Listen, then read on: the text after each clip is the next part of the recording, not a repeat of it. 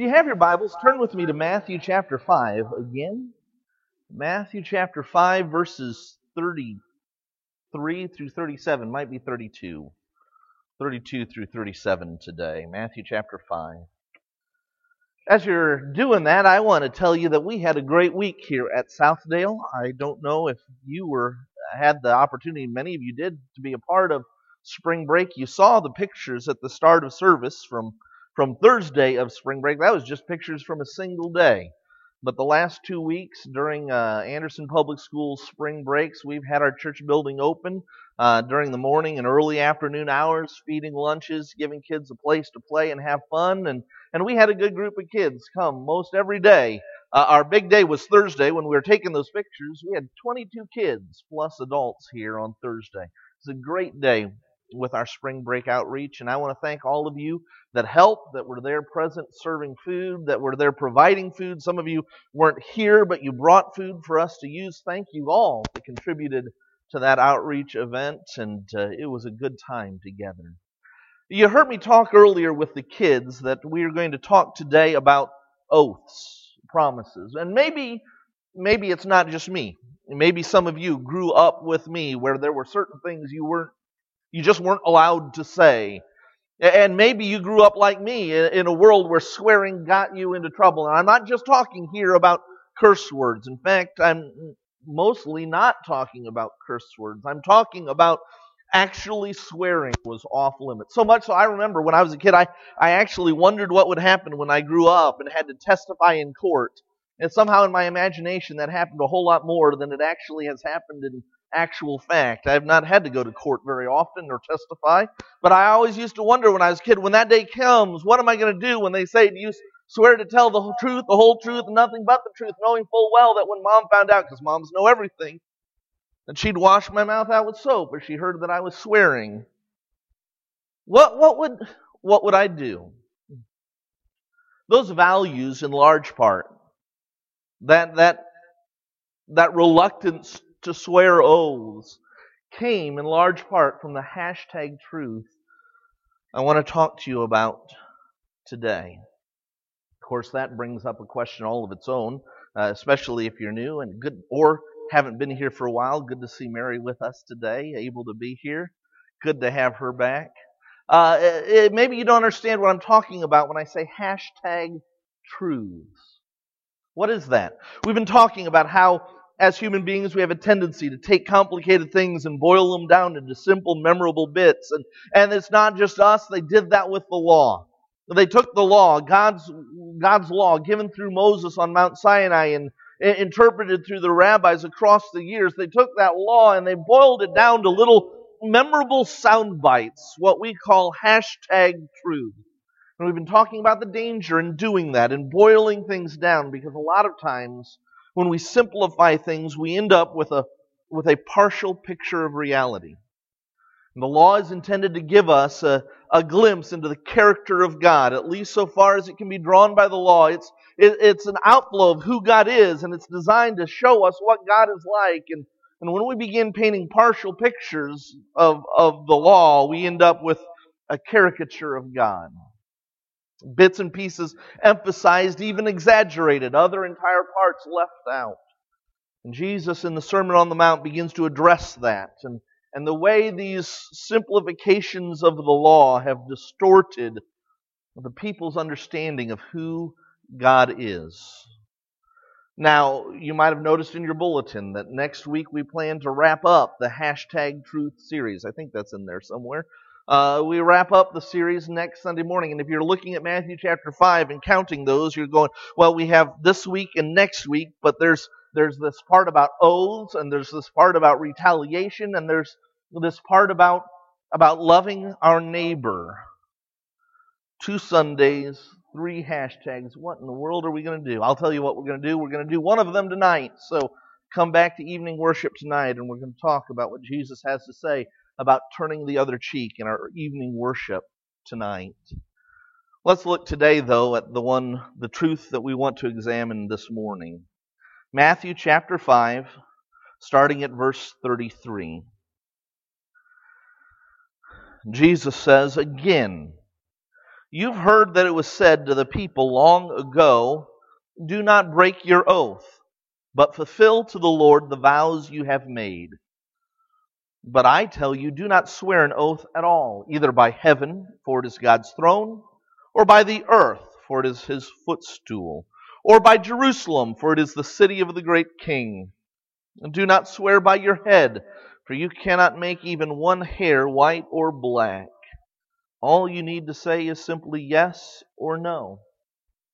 Anything beyond this comes from the evil one.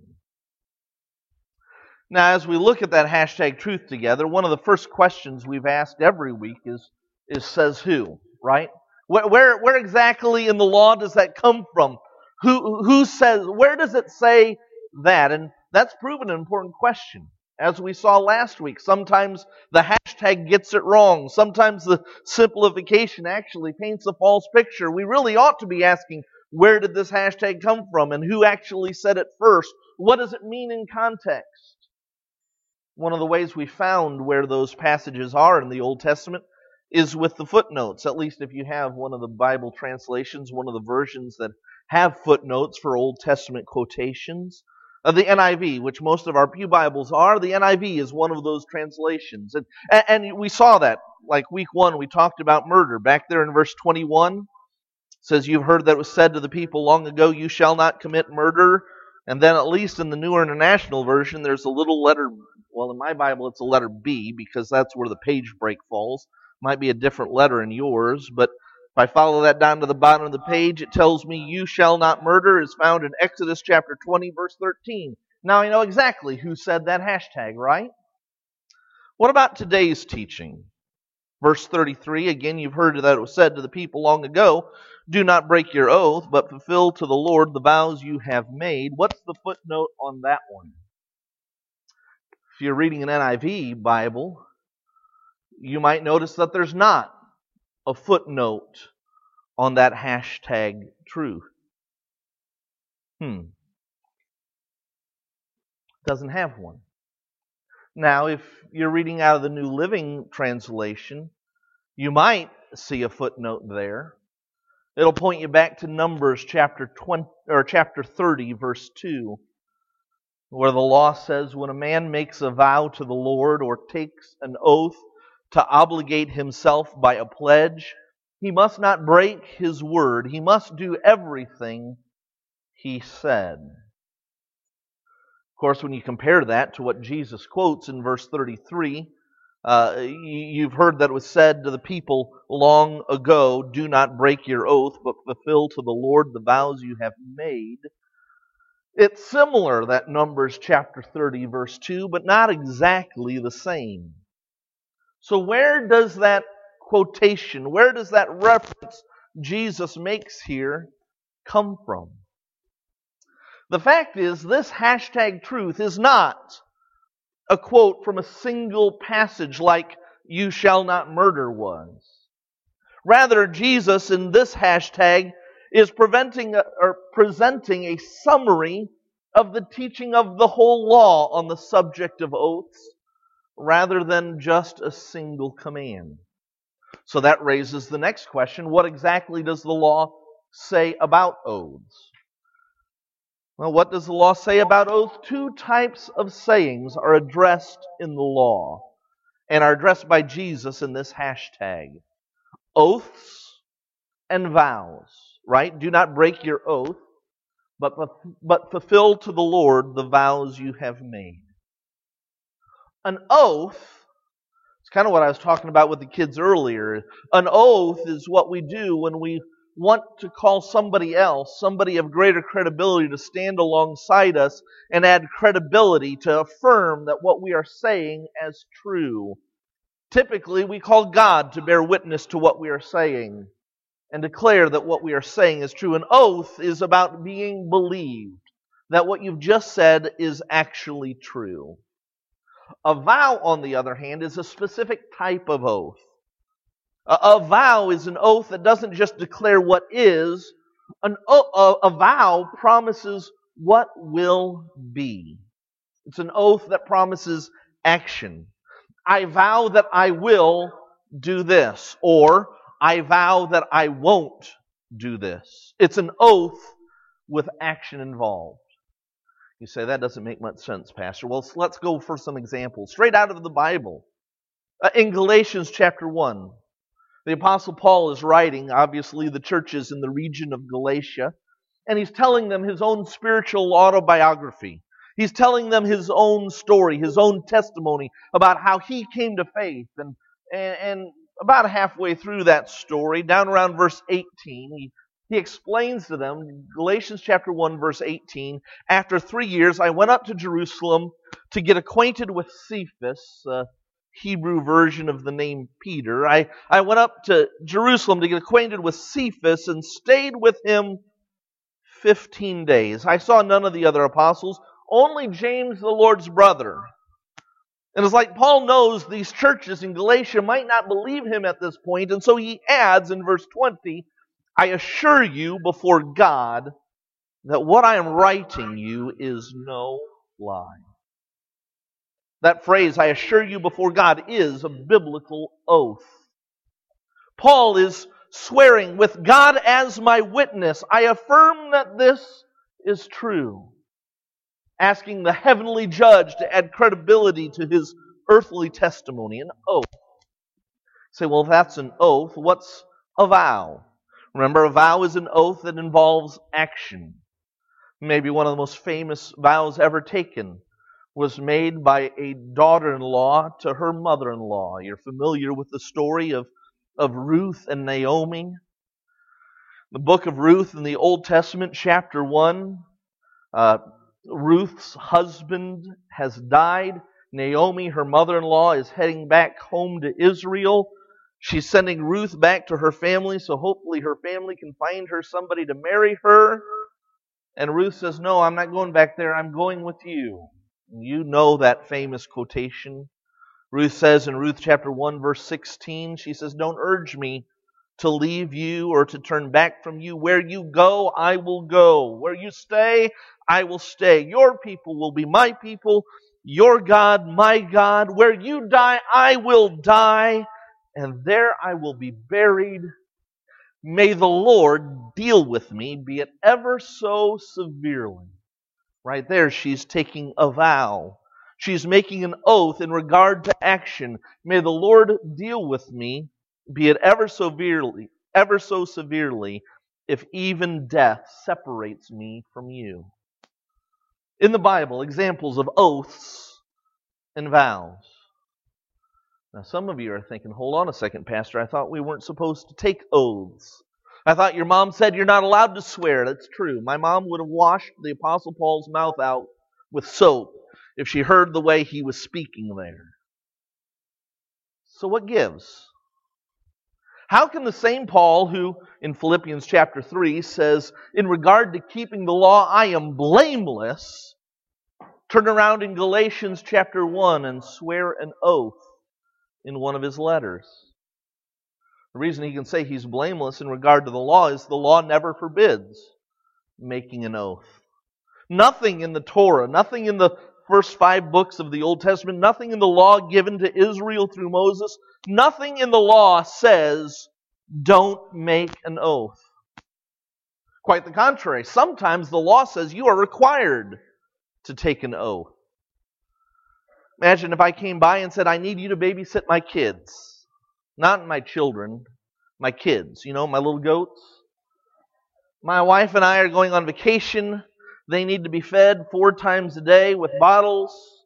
Would you babysit my kids? And for some reason you agreed to that. Have you seen my kids? They're adorable.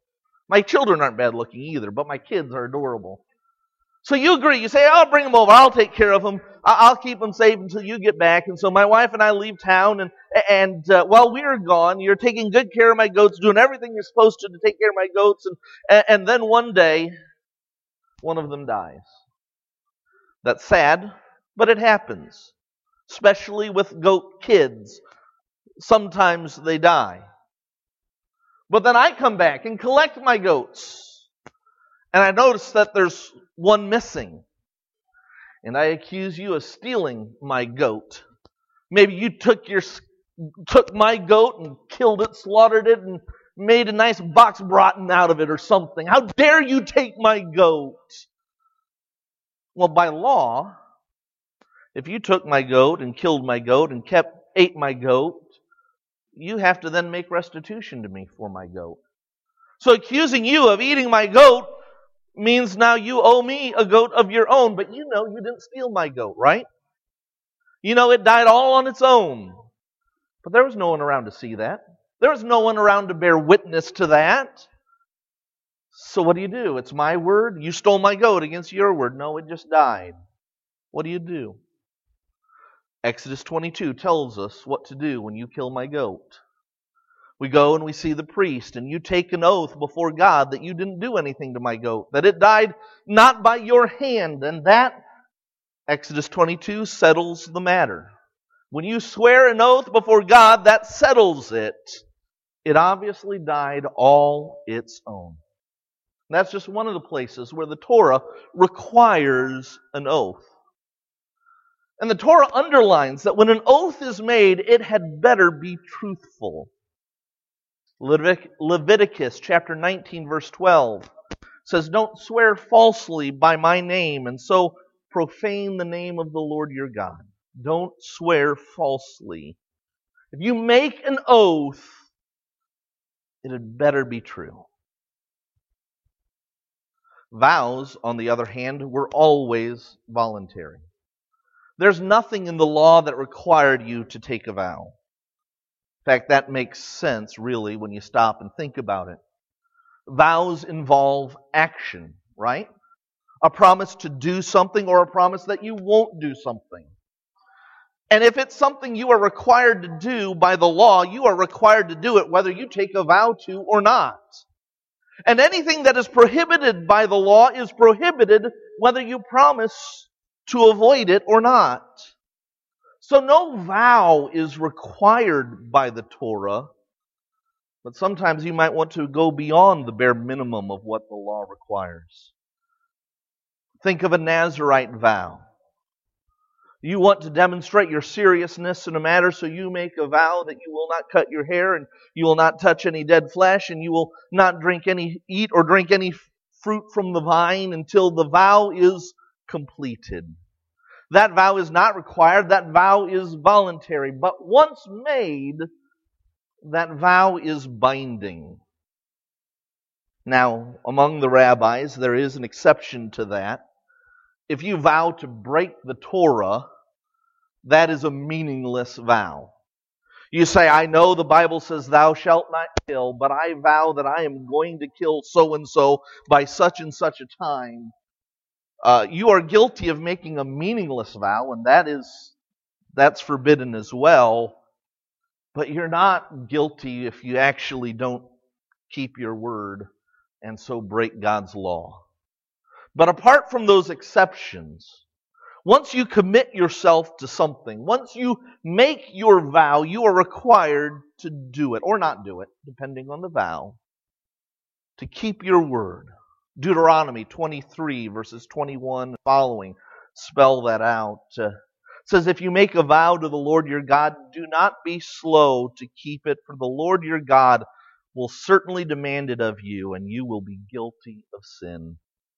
But if you refrain from making a vow, remember vows are optional. If you refrain from making a vow, you will not be guilty. But whatever your lips utter, you must be sure to do, because you made your vow freely to the Lord your God with your own mouth. So the law says some oaths are required, other oaths are necessary. Vows are optional, but if you make them, make sure you keep them.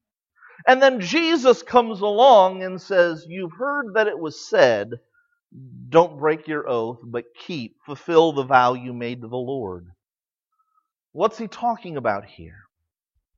Well, in Jesus' day, that hashtag truth about oaths and vows had become the occasion for deceit. See, the hashtag truth says, if you vow something or if you swear something in the name of the Lord your God, if you swear something before the Lord, it had better be true. Well, if I'm supposed to tell the truth as long as I swear something in God's name, As long as I don't swear, it's okay for me to say whatever I want, right? Kind of like the kids on the playground. But you promised you didn't know where they were. I didn't promise. As if not promising makes it okay to lie. Or worse still, yeah, I promised, but my fingers were crossed behind my back, right? Like that makes it okay. Of course, they didn't cross their fingers in Jesus' day. Kids, you paying attention? Here's the answer. In Jesus' day, the way they broke their promise is by promising it in something other than God's name. See, the commandment, the hashtag says, don't swear falsely in the name of the Lord your God. The commandment, the hashtag says, fulfill the vow you make before the Lord. As long as you don't do it in His name, as long as you don't do it in His sight, I suppose it's okay, isn't it? And so instead of swearing in the name of the Lord, they swore in other things. And at first they were as creative as we were. They had euphemisms to say the name of the Lord without actually saying the name of the Lord. The rabbis saw right through that. Last week we talked about the Mishnah, commentaries by the rabbis on the law. Just like last week, there's an entire tract on documents, on marriage, or on divorce bills. So too, there's an entire Mishnah on oaths. Mishnah Shavuot talks about the oaths we swear. And there's a ruling in there that says, if you swear with Aleph and Dalet, in our alphabet, kind of A and D, the first two letters of Adonai, the Hebrew word for Lord.